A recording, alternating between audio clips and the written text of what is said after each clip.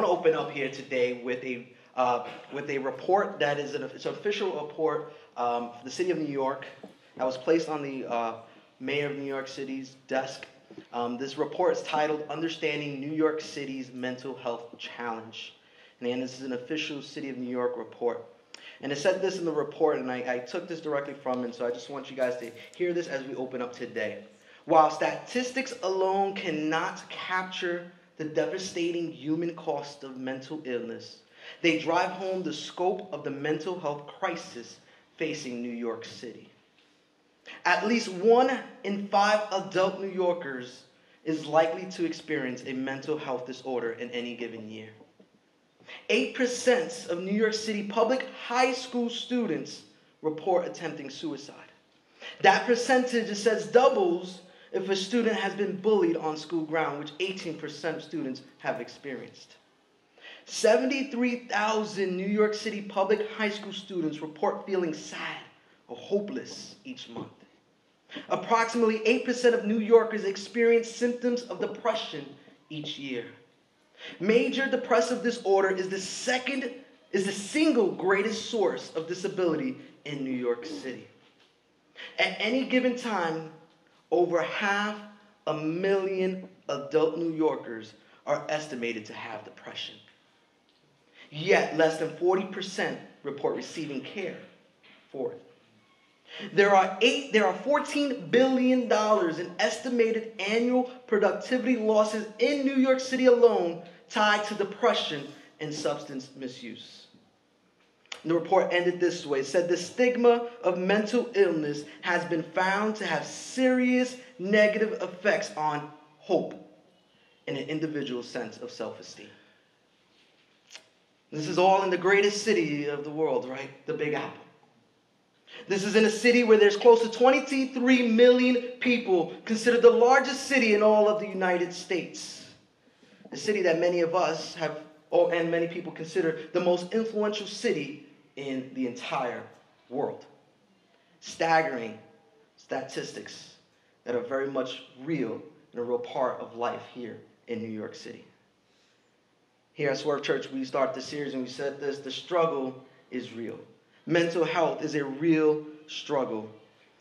It's a real struggle. We can't hide from the overwhelming struggles that many of us in this room are facing.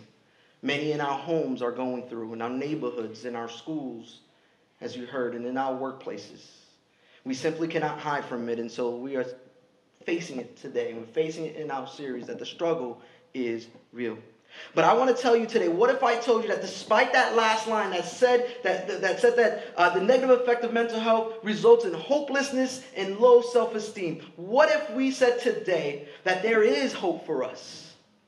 That there is hope for this world, that there is hope for our nation, that there is hope for our city, that there is hope for our homes, and there's hope for each and every one of you sitting here today. And what if I told you that that hope is found in none other than Jesus Christ? There is hope through the struggle, and though it is real. And so we already established that this entire series is not to give you the answer on how to solve it overnight. But the point of this series is to do just this, to point each of you to the one who has the answer. The one that that can heal all broken hearts, the one that can take away every tear, that can wipe them away, the one that can calm all our fears and redeem every soul. And that's an exciting thought. And I want to pause and I want to pray, and then I want to read our main text for today. And that's going to be found in 1 Corinthians chapter 12, verses 24 to 27. It is in your notes if you're with us for the first time. When you open up those bulletins, you'll find our notes there for you. We encourage you to follow along and take those notes. And so let us pause and let us pray again as we enter this deep topic and as we go into our main text today. You guys pray with me? Father, we just thank you, God, that, Lord, we can come to you, Lord, with such heavy hearts, God. We can come to you with a heavy topic, God. We can come to you with, Lord, anything.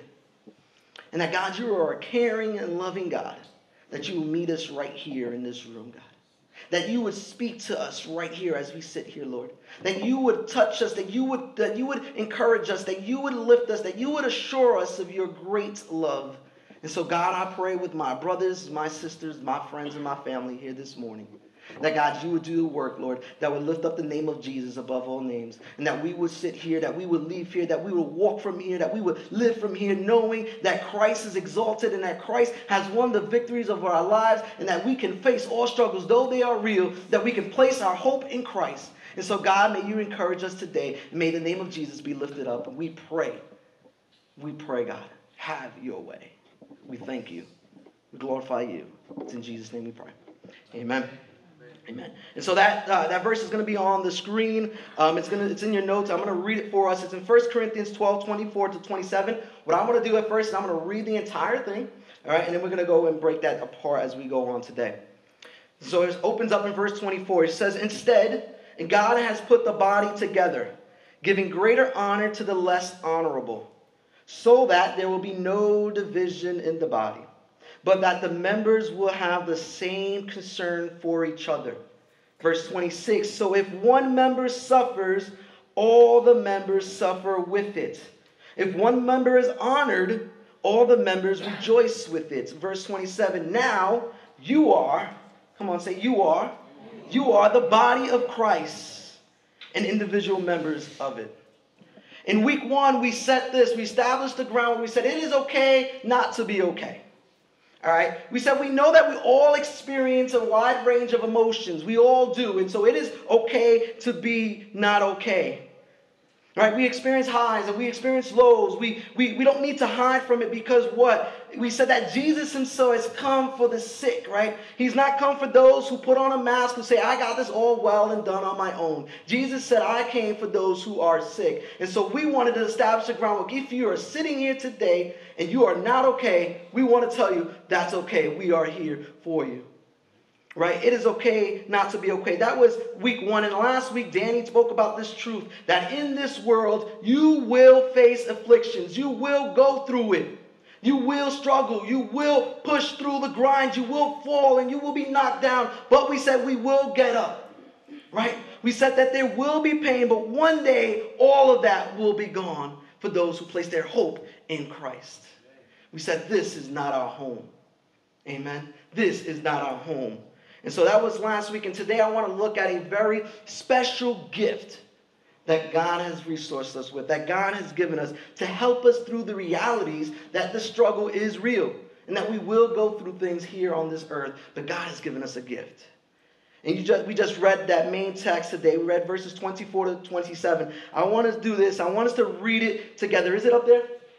It's in your notes. So I want you guys to read that first part, verse 24, nice and loud. We have that in our notes, right? All right, let's read it nice and loud. Go ahead. All right, stop. All right, let's do it again. All right, 1, 2, 3. Stop right there.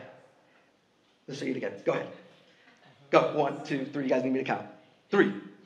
Instead, God has put the body together. Stop right there. Who are we talking about? God. And what has God put together? The body. See, God is the mastermind behind how our body, our structure, and our bodies are put together. In his wisdom, God has formed a union in our bodies in such a way that one is dependent on another. Right? God has put it all together so that our body will work in harmony, every part being useful. Every part being beneficial. That's why it says giving greater honor to the less honorable. That means that no part should be dismissed as unimportant. Now skip with me to verse 27. We will get through the middle, but let's skip to verse 27. It says, "Now you are the body of Christ and individual members of it." What did Paul just do here?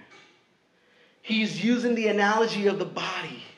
Paul is emphasizing the importance of each member of this community, the church, the body of Christ, the community of believers, the community that's important. He says every single member of this community is important. Swerve Church, look at the person next to you. No one's moving their heads. Look at the person next to you and recognize that there is value in that person. There's value in the person sitting to your right, to your left, in back of you, in front of you. There is value to that person. So what's the gift that we're talking about that God has given us? It's that person right next to you. It's that person sitting across from you, that person in front and behind you. It is that person that will help get you through your afflictions. Brothers and sisters, each and every one of us, we are the community. We are the body of Christ. And this community is a part of God's original plan. This community is part of God's original plan. You see, God planned to put us in community. God put us in this need for community. Let me say it in a slightly different way if you didn't understand that. God put in each of you a need for community. He put it in you, a need for community. So in your notes, that's the first point. Community is a part of God's original plan. Community is a part of God's original plan. You see, there's a need in every single one of us. There is a longing for community, right? There's a longing to be a part of something. And we find that in the very beginning of the Bible. I want you to take out your Bibles or open it up or just using your notes, look up at the screen, whatever way you're going to stick with us and follow through our scriptures. In Genesis 1, verse 26. Where did this need for community come from? Why do we have such a longing desire to be a part of community? Where did it come from? Let's look at Genesis 1 in the very beginning, verse 26. It says, "Then God said, 'Let us make man in our image according to our likeness.'" Let us make man in our image. Let us is referring to the Trinity, the Father, the Son, and the Holy Spirit. We see here that from the very beginning, God in his very nature is a part of community. Before any of God's creation, there was God dwelling in perfect, loving harmony between Father, Son, and Holy Spirit. We are made in that image to reflect in his likeness. This is why we are wired for community. It's in our makeup. It's in our DNA. It's who we are created in the image of. The need for community, to live in community. This is why our souls long for some meaningful relationships. Community is a part of God's original plan. But the question is for us today, if that's the case, why is it then that so many of us run from community? Why is it that we run from community, the very thing that we've been wired for, the thing that our souls long for? And I find that this is especially true as we deal with this topic of struggle. When the struggle is real, it's in this season of our lives that I found that we run. Even though we're in a rut, we're sinking very low, we're in it deep. We're angry, we're feeling loneliness, we're feeling a sense of hopelessness. And it's in this time, for some reason, that you and I, we instead run from community instead of running to community. Instead of running towards our community, we run away from it. We isolate, we stay home, we decide that we're going to pull away. And so what I want to do with the rest of our time is trying to see for us in Scripture why we should, instead of running from community, why we should be running towards community, and the good and the bad. Tracking? We're good to move forward? All right. So first point I want us to see in Scripture when it comes to the gift that God has given us in community, in the good and the bad, especially in the bad, is this, that biblical community is a place of belonging. See, verse 25 in our main text said, "So that there will be no division in the body, but that the members will have the same concern for each other." See, Danny loves to throw out Greek, and so I'm like, why not continue this? We're gonna throw out some Greek at you again today. The word division here comes from this Greek word schizo. All right, and we love to throw around the Greek, so I'm throwing it at you. It's in your notes. That word means it's to divide by rending, to split into factions, to be divided. This is where we get the word schism from. Right? Schism means it's a division or a split between two opposing sides. You see this in the early church to describe the split of the church. When you have a rival church, quote unquote, and they split, there's a schism, and they break from the church to form their own church. So it's not a positive word, right? We see this in ancient Greek. They use the word schism for a plow that will cut through the ground, causing a groove so that they can plant their seeds, and it would divide a narrow trench. And so what Paul is saying here is that in the same way, this is what division causes in the church. It scars you. It leaves a gap between you. And it's a problem that Paul is addressing to the church at Corinth. If we keep this in its context, Paul is addressing this to the church at Corinth. He's saying, man, we don't want this division. The church, there is no place for division. It is a place of belonging. And when we say belonging, I want to be clear that what I mean by belonging is not fitting in. Fitting in and belonging are two separate things. Right? There's two separate things. Let's read it here in Galatians 3, verse 38. It says in Galatians 3, verse 28, Paul again, there is no Greek, Jew or Greek, slave or free, male and female, since you are all one in Christ. See, there's no division here in how Paul is describing the reality of the community of believers. He says we're all one in Christ. He says you belong here. Struggle and all. It's okay if you're not okay. You belong. The gift of the biblical community says you belong. Fitting in requires some type of, some type of change to your personality, some type of change to your culture. It means that you have to fit in. You got to leave some things out. You might have to cut away to some of your habits. You might have to do certain things so that you fit into that puzzle, into that community. When we say you belong, we're saying you come as you are. You come as you are. Struggle and all.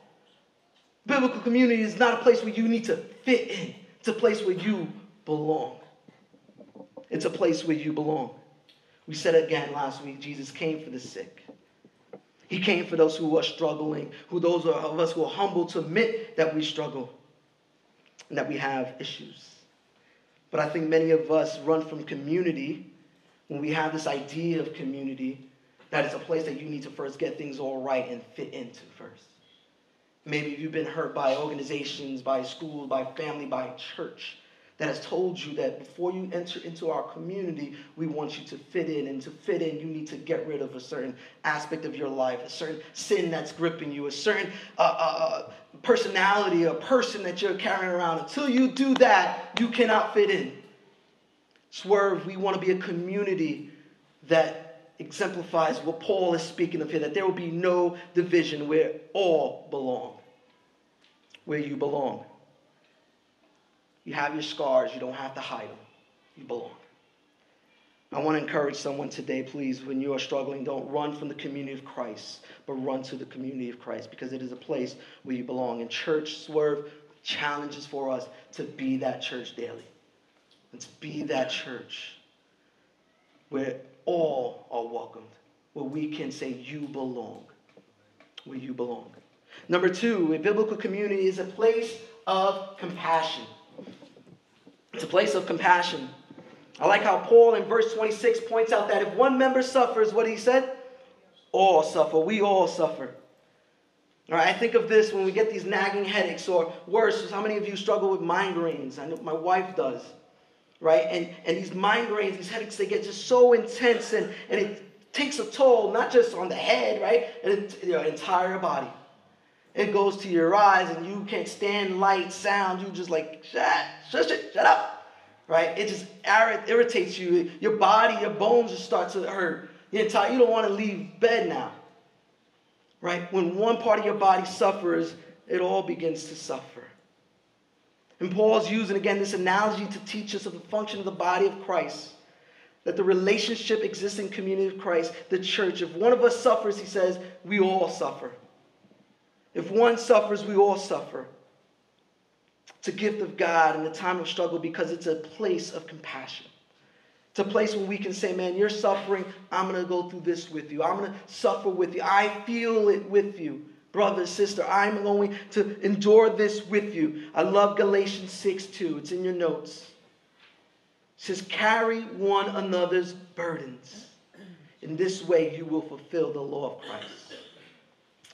The call of the biblical community of Christ is to be a place of compassion where we are carrying the burdens of one another.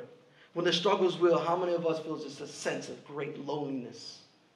Right? We're lonely. We feel like I can't do this on my own, but I don't want to put this on anyone else either, so I'm going to just hold back. I'm going to pull back, and I try. I'm going to continue to do this on my own, but it's like quicksand, right? Quicksand, when the more you're struggling on your own, you're trying to get out, the deeper you're going. The deeper you're going. But biblical community is a place of compassion where we can pull up one another, where we can hold up one another, where we can pray for one another. Yes, your burdens are heavy, and you're not going to carry them alone. You're not called to carry them alone. We're not built that way.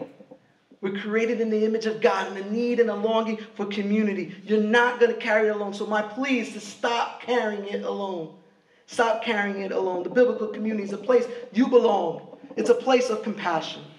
It's a place where we're going to carry the burdens of one another. And I've shared this a couple of times, but I couldn't think of any other example or challenging season in my life and my wife's life as a married couple where we experienced the compassion of a community of believers in a greater way than when we went through our miscarriage of our third child.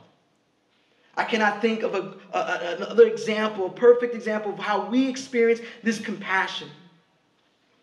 The both of us are struggling mentally, emotionally, placing blame on the wrong places and the wrong people, angry at the wrong people. Our circumstances just keeping us, pulling us deeper and deeper into places of depression and suicidal thoughts. I can't think of a deeper place, a harder place that my wife and I have had to go through than that season of our lives. And a great example that we've experienced the compassion of the community of Christ. We've got meals and babysitting. Nothing better than babysitting. We got opportunities to share our hurts and our pains, real places where we can be real and authentic and share how we are feeling, to cry, and we had shoulders to lean on as we cried. This was a place of compassion. And I thank God for placing that longing in our hearts, because I don't know if I'll be here this morning if it wasn't for that. And by his grace, calling us to a place where we know that this community is a place of compassion. Number 3, a biblical community is a place of encouragement. So if one member suffers, all the members suffer with it. If one member is honored, all the members rejoice with it. Now you are the body of Christ and individual members of it. Biblical community is a place of encouragement. Amen. If you've ever been there, there's times in your lives, right, when you need to be lifted up from that pit. When the struggle is so real, when you're knocked down and you just need a hand to say, pull me back up. God knew that we would need this encouragement to get back up. He knew that we would need the encouragement to keep on fighting, to keep on going when you face opposition, when you're facing the battles in your mind, when you face the battles of fear, doubt, and uncertainty. It's in these times that God has placed community to encourage one another to fight the good fight, to spur on one another, to say all will be well. Swerve, I want to boast in you guys for a moment here if I can. There's not many communities like ours when it comes to a place of community, a place of encouragers. And I just want to thank you guys, as my wife and my family have been so blessed by the group of people sitting in front of me right now. The encouragement that we have faced in seasons of our lives where we don't know where God is leading us. Where we've gotten phone calls, where we've had hands laid on us to pray for us. In times of illness, when members of this community have left their homes on a day off to go and visit my wife, to be with her, to accompany her during a trip to the doctor's office. When someone has come over and just say, hey, random call, I'm outside, I want to drop off, something for you, some soup, some tea. I just want to love on you. I want to encourage you, sister, brother. I want to encourage you. This is the community that I am so thankful for. And so I want to boast. I want to say, Swerve, thank you for being a community of encouragers. And our last scripture reference for today is found in Hebrews 10, 24, 25. Let us watch out for one another to provoke love and good works, not neglecting to gather together, some are in the habit of doing, but encouraging each other, and all the more as you see the day approaching. Let me encourage you today. If you're struggling now, or you're about to face that struggle because it's coming, let's not run from community, but let's run to community. It's a place of belonging. It's a place of compassion. It's a place of encouragement. And this is all possible because of the redemptive work of our awesome God. The amazing plan of God to heal and to restore every broken heart in this room. Brokenness as a result of your sin, as a result of the world we live in, as a result of my sin towards God, holy, almighty God. That sin that deserves punishment. That nothing that we can do on our own will ever clear us from that debt that we owe. But the penalty of our sin, death, laid on Jesus. That the Son of God will make himself just like us, leaving his throne, enduring and facing separation, betrayal, hurt, fear, lost. Every emotion, God, Jesus himself, will take on the cross with him. Will bear my sins, past, present, future. Will bear your sins, past, present, future. And he willingly will pay the full price. And he conquered it as he conquers the grave, the gospel message, the good news, the hope of this world, the hope that will conquer what we read earlier in the report that placed on the mayor's desk, that there is hope found in the message of Christ, that he took your sins and my sins on the cross, and he rose from the grave, proving to be victorious over sin and death, that we can seriously say here that one day every tear will be wiped because of our Savior has paid the price and has risen from the grave victorious. And that we have the promise of everlasting joy in his presence. Let me ask you here today, do you have this hope? It is yours if you would accept that today. The Bible calls us to repent of our sins, to turn from them, to place our trust in Jesus Christ as our Lord and our Savior. I play with you today. I play, don't run from Jesus. Run to Jesus. He won't fail you. Can we pray with me? God, it's that truth that we just said, that we just heard, that stirs just a joy in our spirits, God. That wants to shout out, hallelujah, thank you, Jesus. God, it's that I pray with my brothers and sisters today, that we would understand that in the midst of all of our struggles, that Jesus, you are our hope. You are our anchor. You're the one that we run to. You're the one that's our shelter. You are our refuge. You're the one that hears. You're the one who cares. You're the one who loves us so much so that you died for us. And that God, in your plans, you've given us one another. And so I pray, God, that you would open our eyes to see this awesome gift of one another, of community. And that, God, you would give us by your grace when we're enduring, when we're in the struggle, when we're in it, God. When the struggle is real, that by your grace you allow us to run to this community that you've given us. And that we won't run from it. But, God, we will find this place to be a truly a biblical place, God, where we will find a place where we belong. We will find compassion. We will be encouraged. We will spur one another to love you deeper, to run after you, to hold on to you, God, that one day we will make it. So, Lord, thank you. We pray, be lifted up in our lives. In Jesus' name, amen.